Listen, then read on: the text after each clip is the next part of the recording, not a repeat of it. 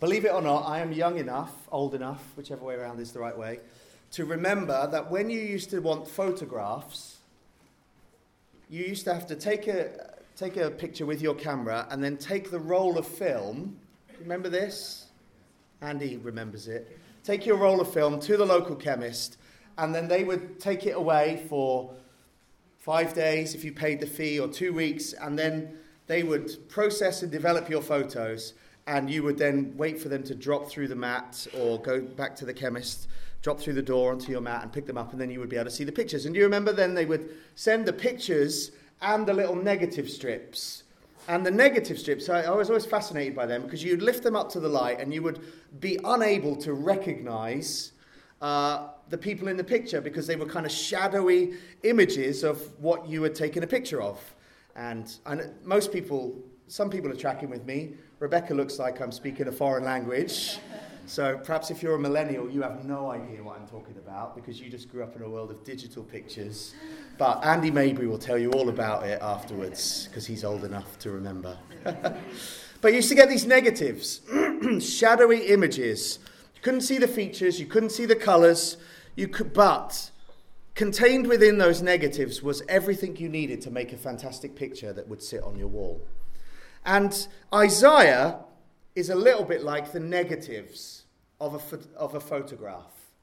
In the book of Isaiah, from chapter 40 to 66, as we've been going through over these last few weeks, Isaiah is working on two different levels, if you like. So when you read it, if anybody's read it, you'll see that he's working on two different levels. He's working on a level of geopolitical position. And what that means is that Isaiah hears a word from God that the people of Israel are going to be exiled to Babylon, and then God is going to raise a political savior up to free them from their bondage in Babylon and bring them back into the promised land. And actually, from, I think, chapter 45 onwards, he actually goes on to name who this savior would be. He's going to be Cyrus, the king of Persia, who's going to be raised up by God to free the Jews from Babylon. Persia's going to invade Babylon, and then he's going to free the Jews. So Isaiah foresees this and tells the people of Israel that that's going to happen. That's one level that Isaiah is working on. But Isaiah is also working on another level because he sees another figure that God is raising up on the more distant horizon. And this figure is much more difficult to identify. He's much more difficult to get your hands around. But he is the one who God will raise up to deliver his people from their deepest problem. Not just political problems, not just geographical relocation, but their rebellion against God because of their sin. And this figure is going to rescue God's people from the mess of their lives and the consequences that they face. And this figure is called the servant. The servant. And Isaiah gives us four pictures, four negatives, if you like, of what this servant will be like. Four poems that are woven throughout the second half of Isaiah that point us to the Messiah and him in his grandeur and reality. Now, we read the first servant song maybe 3 weeks ago, I think, and this morning we're going to read the second servant song. Now, in the first servant song, God from heaven spoke about the servant, but what we're about to read are words that Isaiah puts on the servant's lips himself. So it's the servant now speaking to God's people. And this is what Isaiah records the servant saying. Chapter 49, verses 1 to 7. Listen to me, O coastlands, and give attention, you peoples from afar. The Lord called me from the womb, from the body of my mother. He named my name. He made my mouth like a sharp sword. In the shadow of his hand, he hid me. He made me a polished arrow, and then in his quiver he hid me away. And he said to me, you are my servant Israel, in whom I will be glorified. But I said, I've labored in vain. I've spent my strength for nothing and for vanity. Yet, surely my right is with the Lord, and my recompense with my God. And now the Lord says, He who formed me from the womb to be his servant, to bring Jacob back to him, and that Israel might be gathered to him. For I am honored in the eyes of the Lord, and God has become my strength. He says, it is too light a thing that you should be my servant, to raise up the tribes of Jacob and to bring back the preserved of Israel. I will make you as a light for the nations, that my salvation may reach to the ends of the earth. Thus says the Lord, the Redeemer of Israel and his Holy One, to one deeply despised, abhorred by the nations, the servant of rulers. Kings shall see and arise, princes, and they shall prostrate themselves because of the Lord, who is faithful, the Holy One of Israel, who has chosen you. Let me pray for us and then we'll dive in.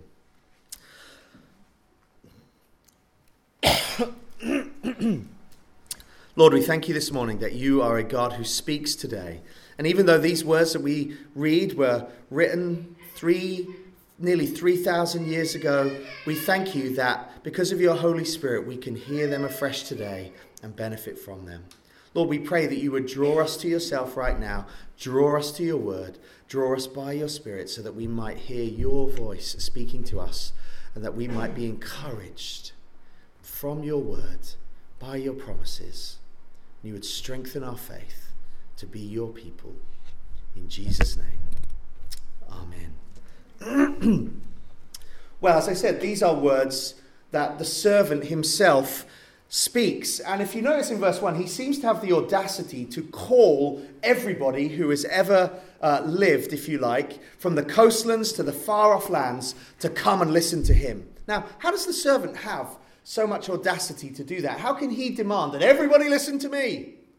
Well, Isaiah uses the term, listen to me, 6 other times in the book of Isaiah. And every time that kind of formula is used, it's on the lips of God, as God speaks a direct word to his people. So I think when Isaiah uses it here, he's saying, the one that you're about to hear from speaks just like God speaks. The one that you're about to hear from, who demands that you listen to him, is aligning himself with God. He's speaking as if God is speaking. He possesses the same divine authority as God. So listen to him. And it's kind of a hint at the origins of the servant. And so the servant says, listen up, because I'm about to speak just like God speaks. I'm about to say something with the same divine authority that God does. I'm about to say words that will penetrate with power your heart in the same way as God speaking. And so obviously we want to listen and we want to know, what's he going to tell us? Well, 3 things that he's going to tell us this morning. He's going to tell us about the servant's life of preparation. Then he's going to tell us about the servant's work of restoration. Then he's going to tell us about the servant's future of exaltation. So preparation, restoration, exaltation. So let's begin with that first one, the servant's life of preparation. You see this in verses 1 to 4. Isaiah draws our attention to the servant's divine character by the terms, listen to me, but he then quickly moves on to establish the servant's human credentials. So in this first verse, you have the divine character of the servant and the human credentials of the servant.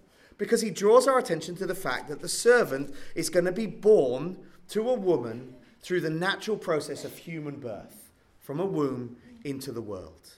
Okay? But he also tells us that the servant has been called and named from his mother's womb. Now, that word called carries this kind of idea that it's not just, he's going to be called so-and-so, but he's been called to a divine appointment, a sovereign divine appointment, to a special status and a special function.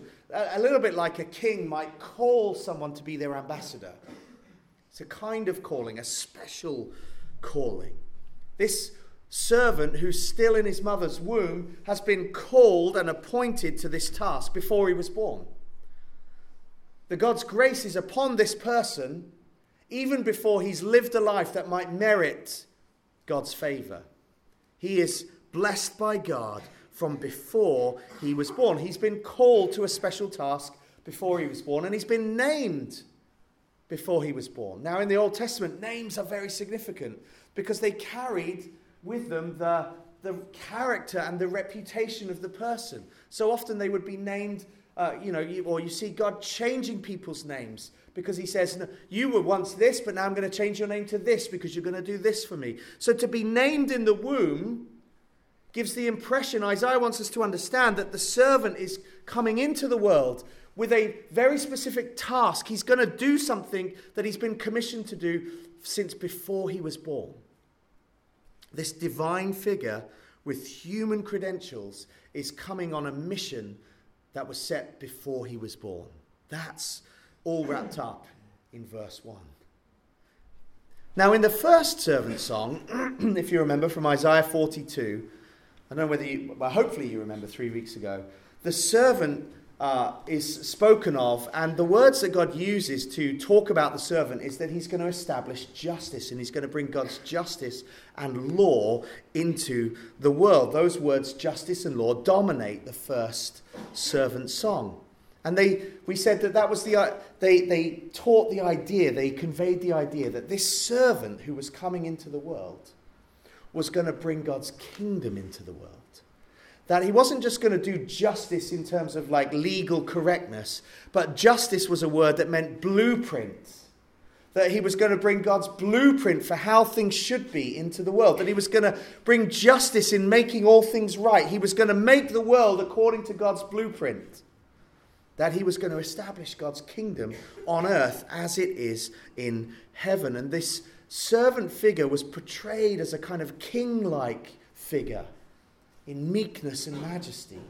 Now here in this second servant song, the servant is more of a prophet figure. So in the first servant song, he was a king figure. Now he's a prophet-like figure because the emphasis is on his message. Look with me at verse 2, where the servant says, he made my mouth like a sharp sword. So the most important feature that the servant wants us to know about himself in this song is his mouth. Because he's the mouthpiece or the messenger for God, and his mouth is like a sharp sword. Now, elsewhere in the Bible, the word of God is described as a sword. So I think here we're supposed to understand that this servant is coming with a message from God. He's coming with the word of God, and he's going to bring it to God's people. And he's a sharp sword because what he's got to say is going to cut and penetrate to the hearts and lives of God's people with an effectiveness that only God can speak with. And he also then goes on to describe him as a polished arrow. Now, in the world of warfare back in the day when arrows were the sort of weapon of choice, they would polish arrows and scrub them and shine them to remove the sort of roughness or the sort of unevenness that might cause an arrow to sort of go off and be deflected when it was fired. And so as the servant describes himself as a polished arrow, he's saying, I'm free from the roughness, I'm free from the unevenness that might distract me or throw me off course. I'm going to be 100% accurate. So he's going to bring God's 100% accurate word like a sharp sword with effectiveness to cut. As Hebrews chapter 4 says, the word of God is living and active, able to cut and separate sinew and bone. The servant's going to come with God's message. And the fact that he's coming with a sword and an arrow, or as a sword and an arrow, swords for hand-to-hand close combat, arrows for distant attacks. I think Isaiah is just trying to say to us, the servant is prepared for whatever awaits him. He's fully equipped for whatever God puts in front of him, for the battles that are going to come, as he is God's mouthpiece in the world. He is going to be fully equipped, properly prepared for everything and anything that he will face as he comes into the world to declare God's message. Now, there's a couple of things in this chapter that are surprising and shocking. Okay, so having told us that he's a sharp sword and a polished arrow, he then tells us that God's going to hide him away. Did you notice that in verse 2? 2 times he says, in the shadow of his hand he has hidden me, and in the quiver he hid me away. That's a surprise, isn't it? Why? If God is sending this servant who's a sharp sword and a polished arrow, why is he hiding him? Well, we'll get to that in a second. But then something even more surprising. In verse 4, the servant says this: I've laboured in vain. I spent my strength for nothing and in vanity. These are words that are almost on the point of discouragement and despair. And they're on the lips of the servant. So what does that mean? The sharp sword, the polished arrow, one who has everything, who has been properly prepared for every battle that he faces, now in the very next verse says, I feel like I've laboured in vain. I feel like I've given my strength for nothing. What does Isaiah mean by this? Well, let's start with verse 4, and that I have laboured in vain. Because I think what Isaiah is trying to convey to us is that the servant is lamenting the fact that from all outward appearances and from all human measurements, everything that he does, the work that he's going to undertake, is going to appear to have failed. It's going to appear that it was futile and worthless and didn't accomplish what he hoped it would accomplish. And yet, in verse 4b, the second half of the verse, we have words that intermingle the despair and the discouragement that he feels with hope. I feel like I've laboured in vain. I feel like I've given my strength for nothing. And yet I'm going to trust God that he knows what is right. And he'll vindicate me and he'll reward my work. And so you have this kind of mix of sorrow and faith. And so we read the first 4 verses and we're left, I hope, with the question, well, who is the servant then? And Isaiah tells us in verse 3, and he said to me, God said to the servant, you are my servant, Israel. Now perhaps you find that confusing. Hang on a minute. I thought we were speaking about a servant figure, and now God calls the servant figure Israel. Does he mean the nation of Israel, or does he mean someone else, or does he... what's going on here? Well, I think Isaiah wants us to see from the context of what he's written and what he'll go on to say, that he's not speaking about the nation of Israel in a plurality. He is speaking still to one individual person.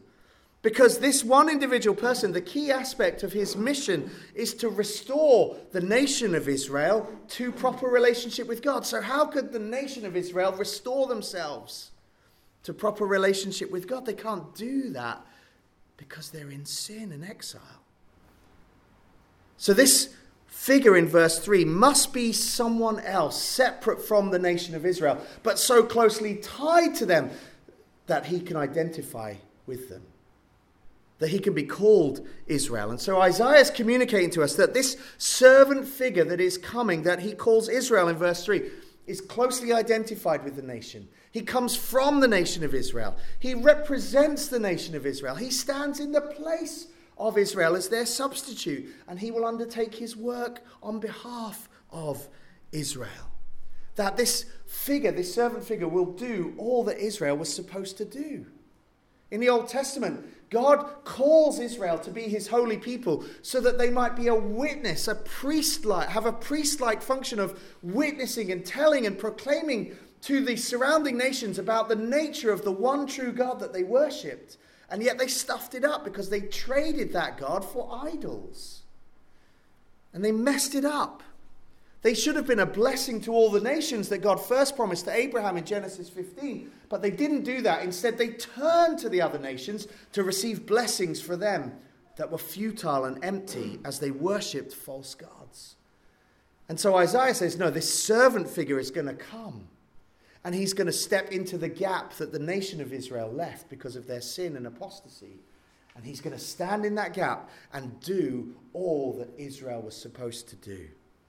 He's going to be the prophet par excellence, if you like. He's going to be the prophet who will speak with a perfect word and will bring perfect fulfillment to all that God has promised. Now, what is that work? That's the second thing. It's a work of restoration. It's a work of restoration. And this is in verses 5 and 6. God has called and named and equipped this servant from the womb for a work of restoration. Look at how he describes it in verse 5. He has called me from the womb, formed me from the womb to be his servant, to bring Jacob back to him, to bring the people of Jacob, the 12 tribes that came from the sons of Jacob, so that Israel might be gathered to him. So it's a work of restoration. He's going to come and he's going to take hold of broken people and heal them and mend them. He's going to take hold of sinners and restore them. He's going to take people who are just like Jacob, who was a swindler and a cheater and a liar, and make them God's people. That's what the servant is coming to do. That's his task. It's a work of restoration. He's going to come and he's going to take the exiles who are outside of God's kingdom and bring them home. But it's not a geopolitical bringing them home. It's a spiritual bringing them home. Cyrus is going to bring the people back from Babylon. The servant is going to bring them back from spiritual exile to home with their father. It's a little bit like the story of the prodigal son in Luke 15. Do you remember the prodigal son? The son goes to his father and says, "Give me my inheritance." Then he wanders off to a far country, squanders it all in sinful living, ends up in a pigsty, and then thinks, "I got to go back. I got to go back. But I'll go back as a servant. I'll go back as a slave in my father's house, because even the slaves and the servants do better than eating with the pigs." And he goes back, and what does he find? He finds his father looking out for him with arms open wide, ready to receive him back to himself. And here the servant is that kind of restorative he has that kind of restorative function. Israel is the son who wandered off. He ended up in a far country, worshipping foreign gods, squandering his inheritance, chasing idols and empty pleasures, ended up in a mess. And the servant is the one who is going to come and lead Israel back to the Father, put the ring on his finger, cook the fattened cow, give him the best robes, and restore him to the Father. And we'll notice if you go on to verse 6 that the servant's work is not limited to just Jews only. It's not limited to the Old Testament ethnic Israel, the people of God that we read about there. God has a greater task for the servant. In fact, he says, "It's too light a thing that you should be my servant to raise up the tribes of Jacob and just to bring back the preserved of Israel." He basically says, rescuing the Jews is small fry. That's a small thing. Here's what I really want you to do. I want you to be a light for the nations, that my salvation might reach to the ends of the earth. Yes, God wants to bring back his the preserved of Israel, as he describes them in verse 6. But he has more plans. He has greater plans than just bringing some Jews to Jesus. He wants his salvation go to the ends of the earth. He wants his message of the good news that God is a saving God, a restoring God, to go to all the nations. He wants to shine the light of hope, of salvation to people living in darkness. And so the servant is God's appointed and God's anointed messenger. The light to the nations, the Saviour of the world, not just the Jews. And he will come to shine his light into the darkest corners and recesses of this world, to bring people into his light. That's the work of the servant. And then we're told in verse 7 that the servant, because of his work, will experience a future exaltation. Look at verse 7 with me. We're invited into a private conversation between the God in heaven and the servant. And God in heaven says to the servant, thus says the Lord, the Redeemer of Israel, the Holy One, and he's speaking to one deeply despised and abhorred by the nation, the servant of rulers. So the God of heaven speaks now in a private conversation that's made public to us, to the servant, and says this: kings shall see and arise, and princes shall prostrate themselves before you. He says, get ready. Though you are deeply despised, though you will be hated by the nation of Israel, though earthly rulers will view you as little more than a slave or a servant, the humiliation that you face will actually be the pathway to exaltation. Now, Isaiah doesn't tell us how this would happen. He just simply foresees the day when earthly kings and princes, and by saying earthly kings and princes, that means, and everybody who's part of their kingdom, all the citizens of these kings and princes, they'll all bow down. Everybody will bow down before the servant as they recognize who he truly is. Think about this. If you were fortunate enough to be nominated for an OBE, all right, and if you want to put me forward at some point, I'm happy to receive that, humble as I am. But if you got to go to the palace in London, Buckingham Palace, and you got ushered into the throne room and the Queen was sitting down, she's not going to stand up from her throne and go ahead and shake your hand. Monarchs don't rise in the presence of regular people, no matter whether they're worthy of an OBE or not. You don't see monarchs get up and they don't go, oh, hi, Nathan, great to see you, thanks for popping in. They stay there and you do the bowing, don't you? You do the curtsying. You do the, oh, your majesty, so humbled to meet you.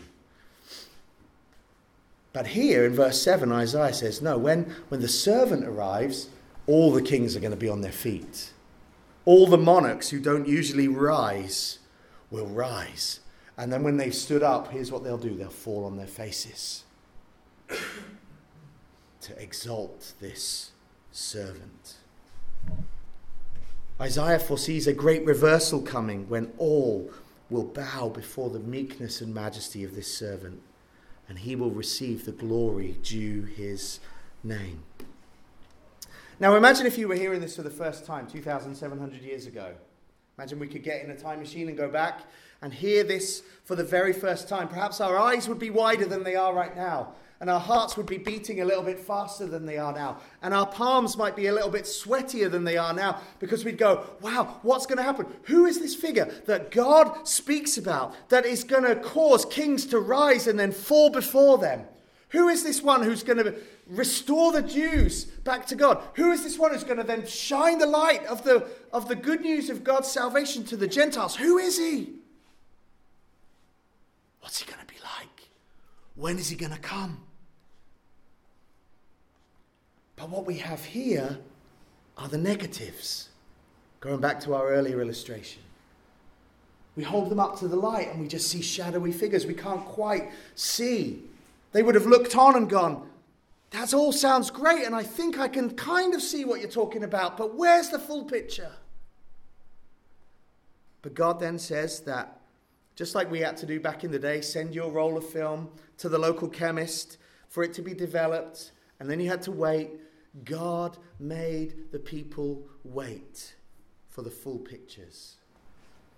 700 years passed by as the negatives were processed and the pictures delivered. And then we read this in Matthew chapter 1. Verse 18, it should come up on the screen. Now the birth of Jesus Christ took place in this way. When his mother Mary had been betrothed to Joseph, before they came together, she was found to be with child from the Holy Spirit.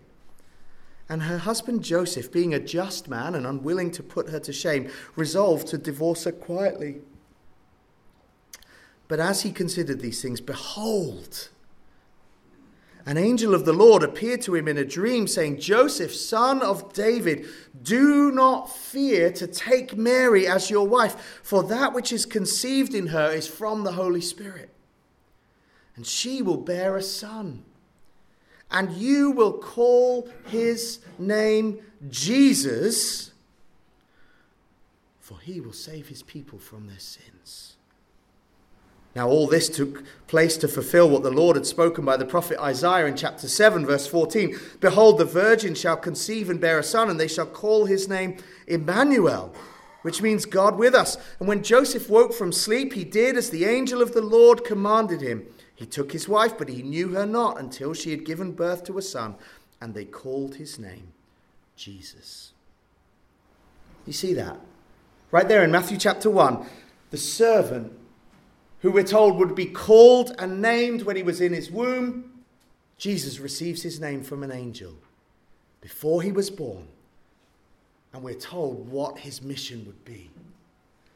Call him Jesus. Verse 21. Call him Jesus, for he will save his people from their sins. Then think about Matthew chapter 2, when the wise men come to visit Jesus after he has been born. These Gentile wise men, astrologers, who were looking at the stars, and they noticed that a new king had been born. They follow him. They follow the star. They end up eventually in Bethlehem. And because of the situation and circumstances, the life of Jesus is at threat because of King Herod, who wants no challenge to his throne, and he threatens to kill all the children, all the boys who are under the age of 2. God comes again in another dream to Joseph, and he then tells them that they've got to go to Egypt so that they can be safe from Herod's threats. And what we read in chapter 2, excuse me, verse 15, where Matthew quotes Hosea chapter 11, verse 1, and applies it to Jesus. He says this, they have to go down to Egypt, and they remained there until the death of Herod. This was to fulfill what the Lord had spoken by the prophet. Out of Egypt I called my son. That was first applied to Israel, the nation of Israel. They were called out by God in the Exodus under Moses from Egypt. I called my son Israel out of Egypt. But here in chapter 2 of Matthew says that applies to Jesus. Jesus is the true Israel. I'm calling him out of Egypt. Calling my son out of Egypt. He is the true Israel. And Jesus, this sword and this polished arrow, who is the messenger of God's salvation, think about his life after he was born. His identity was concealed, wasn't it? Just like Isaiah foretold. Jesus grew up in a peasant home to Joseph the carpenter and Mary. He didn't live in a palace. He didn't live even in Jerusalem, the capital city. He lived in Nazareth, which if you read John chapter 1, when they're saying, when the men who will become the disciples, Andrew and Peter and such like, they're having a conversation and they say, come, we think we found the Messiah. And they say, he's from Nazareth. And Nathanael says, can anything good come from Nazareth? He lived in obscurity. He was hidden for 30 years in a place that no one considered important, as he was prepared intellectually and spiritually and emotionally and physically to be the Savior that we needed to be. We needed him to be. And then if you flip over to Luke chapter 2, or in fact this will come up on the screen as well so you don't. But here's some of the way that Luke records Jesus growing up. Luke chapter 2 verse 21.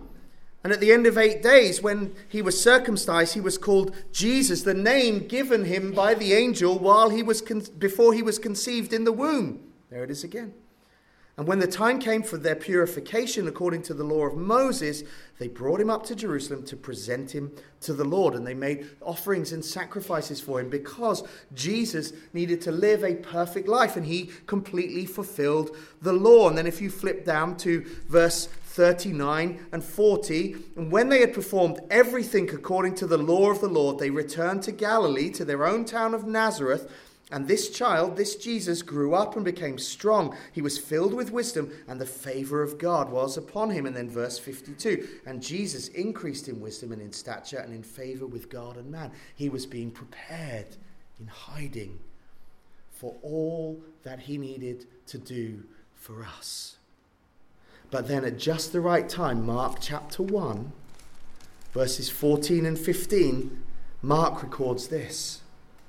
Now after John the Baptist was arrested, Jesus came into Galilee, proclaiming the gospel of God and saying, the time is fulfilled and the kingdom of God is at hand. Repent and believe in the gospel. At just the right time, the sword was unsheathed and the arrow was pulled from the quiver.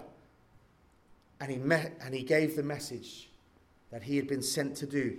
Repent and believe in the gospel because the kingdom is coming. Now, what about the words of lament in verse 4 of Isaiah 49? Were they ever on the lips of Jesus? Did he ever say, feel downbeat, discouraged, and to the point of despairing? Well, think about, we don't have time to turn there, and they won't come up on the screen, but in Luke chapter 9, as he's looking out over Jerusalem, he is moved to tears, and he says, how long? How long is this going to be? How long are you going to have so little faith?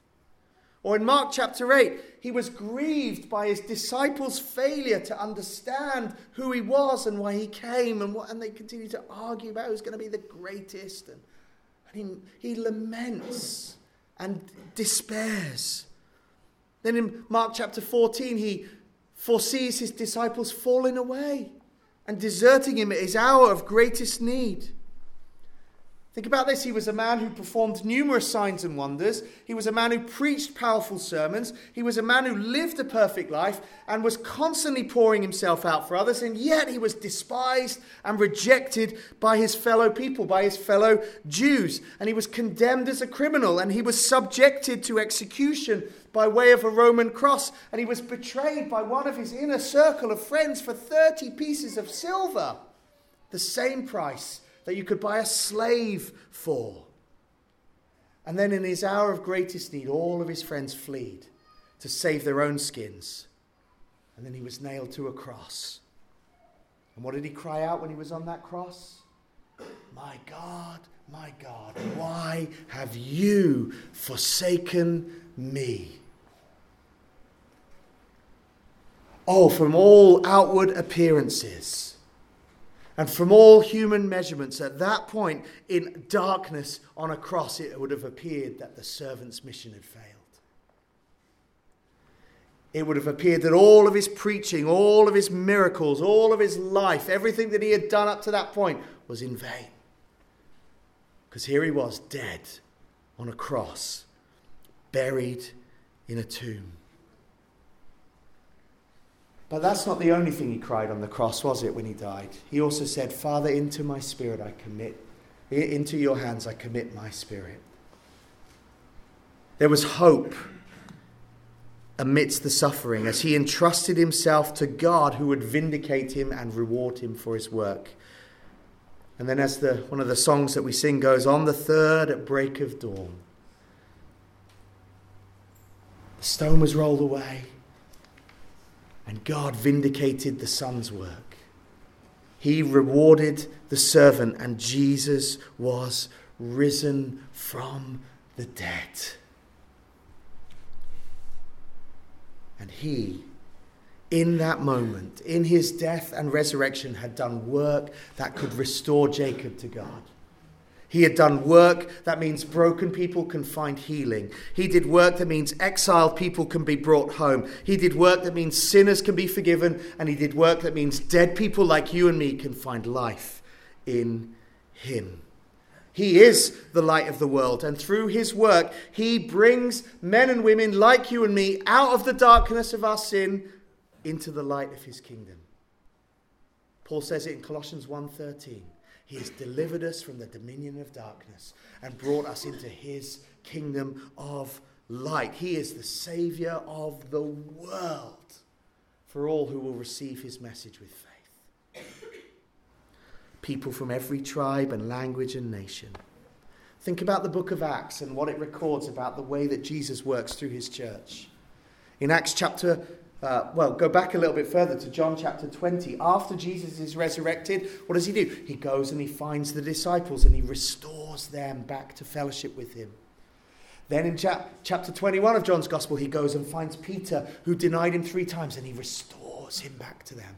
Then in Acts chapter 1, as he ascends into heaven, he restores them and he says, you will be my witnesses in Jerusalem, Judea, Samaria, to the ends of the earth. And then the 11 get together in an upper room and they begin to pray, and that 11 turns into 120 believers. And then that 120 on the day of Pentecost in Acts chapter 2 turns into 3,000 believers. And then in Acts chapter 4, that 3,000 could turn into 5,000, or it might mean that 5,000 were added to that 3,000, which would make 8,000. And then by the time you get to Acts 21, which is 20 years after Acts chapter 2, you find Paul being told by the apostles in Jerusalem that the gospel has spread to thousands upon thousands upon thousands of Jews.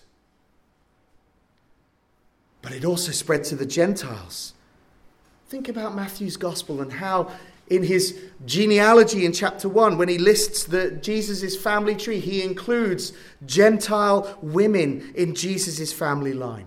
The first people after the shepherds that come to worship Jesus are Gentile wise men who come and lay their gifts before him. In Matthew chapter 4, verse 5, when Jesus begins his ministry, Matthew records it that he started in Galilee of the Gentiles. In Matthew chapter 8, it is a Gentile centurion, a Roman soldier, who is commended for his faith as he comes and seeks healing for his son. In Matthew 15, it's a Gentile woman who is commended for her faith as having greater faith than the Jewish religious leaders. In Matthew 28, Jesus comes to the disciples and he says, go into all the nations and make disciples. And then, as I said in Acts chapter 1, be my witnesses from Judea, from Jerusalem to Judea to Samaria to the ends of the earth. And then if you get to Acts 13, when Paul and Barnabas set out on their first missionary journey, the very words that they use, that they tell the group in Antioch that God has commissioned them by, is Isaiah 49. I will make you a light to the Gentiles. It's the prompt that they needed to go on mission. Because God is on mission to gather and to restore people that have been separated from him by sin, and make them his own. Jesus is in the process of gathering Jews and Gentiles into his kingdom and glorifying God, and that mission continues today. It's gone from Jerusalem to Judea to Samaria to Bristol. It's gone to Bristol. It's come to us. We're here this morning because someone told us about Jesus. And we're here this morning because God wants us to go and tell someone about Jesus. That's why we gave you these flyers on your seat, because I think I mentioned this last year. 95% of the population in the UK, 60 million people, don't know Jesus as Lord and Saviour. 100 people a day in this city die without knowing Jesus. That's in our city. Out of the 32 houses on our little cul-de-sac, there's us and another young couple who are Christians. That's probably more Christians perhaps than there's on your street. Our nation is very needy. But Jesus is the light to the nation, to the city, to the community of Down End and Staple Hill and Bromley Heath, Emerson's Green and Mangotsfield and wherever you come from.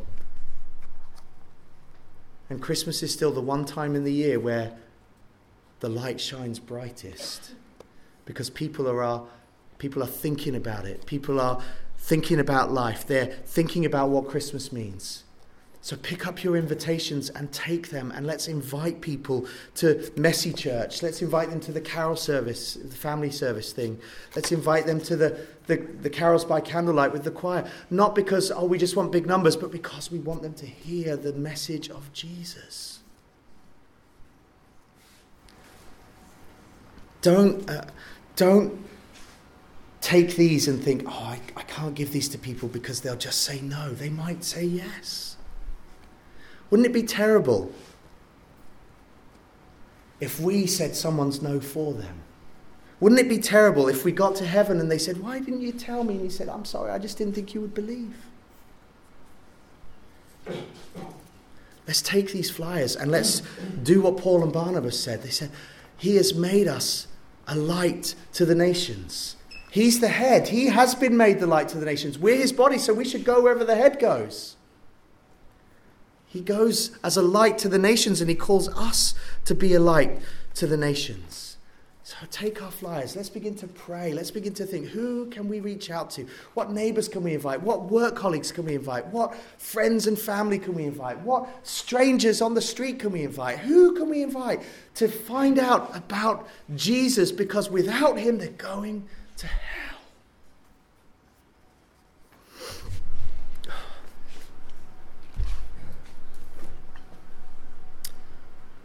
It's a simple task. It makes me scared. Let me tell you, it makes me scared.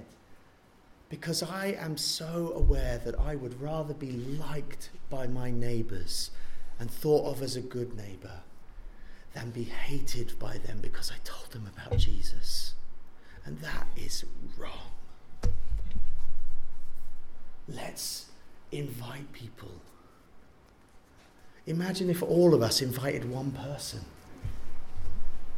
That would be 100 people this Christmas or so that hear about Jesus. Imagine if we invited 2, 5, 10. We had 2,500 leaflets printed. Imagine if we delivered all of those. We gave them all out. And even if the statistics are right and only 5% of people know about Jesus, that's 95% of our community that doesn't know about Jesus. That's 40,000 people outside these doors and windows who need to hear about Jesus. Imagine if we took these 2,500 flyers and 5% responded. What's that? That's like 100 people, yeah. Who could have their lives changed forever. Let's pray. Let's trust God to do his work. He has made Jesus to be the light of the world. And he's given us his Spirit to be his witnesses. So it's a scary task, I get that. But it's a task that he calls us to do with faith and joy. So let me encourage you. Let's go this Christmas being Christ's ambassadors to make him known. And then finally, think about Jesus. In verse 7, Isaiah spoke about the exaltation that the servant would experience despite the humiliation. Well, Paul writes it this way, and I'm going to finish with this. This is Philippians chapter 2. Have this mind amongst yourselves, which is yours in Christ Jesus. And then this is how he describes Jesus. Though he was in the form of God, he did not count equality with God a thing to be grasped, but he made himself nothing, taking the form of a servant, being born in the likeness of men, and being found in human form, he humbled himself by becoming obedient to the point of death, even death on a cross. Therefore, God has highly exalted him and bestowed on him the name that is above every name, so that at the name of Jesus every knee should bow in heaven and on earth and under the earth, and every tongue confess that Jesus Christ is Lord, to the glory of God the Father.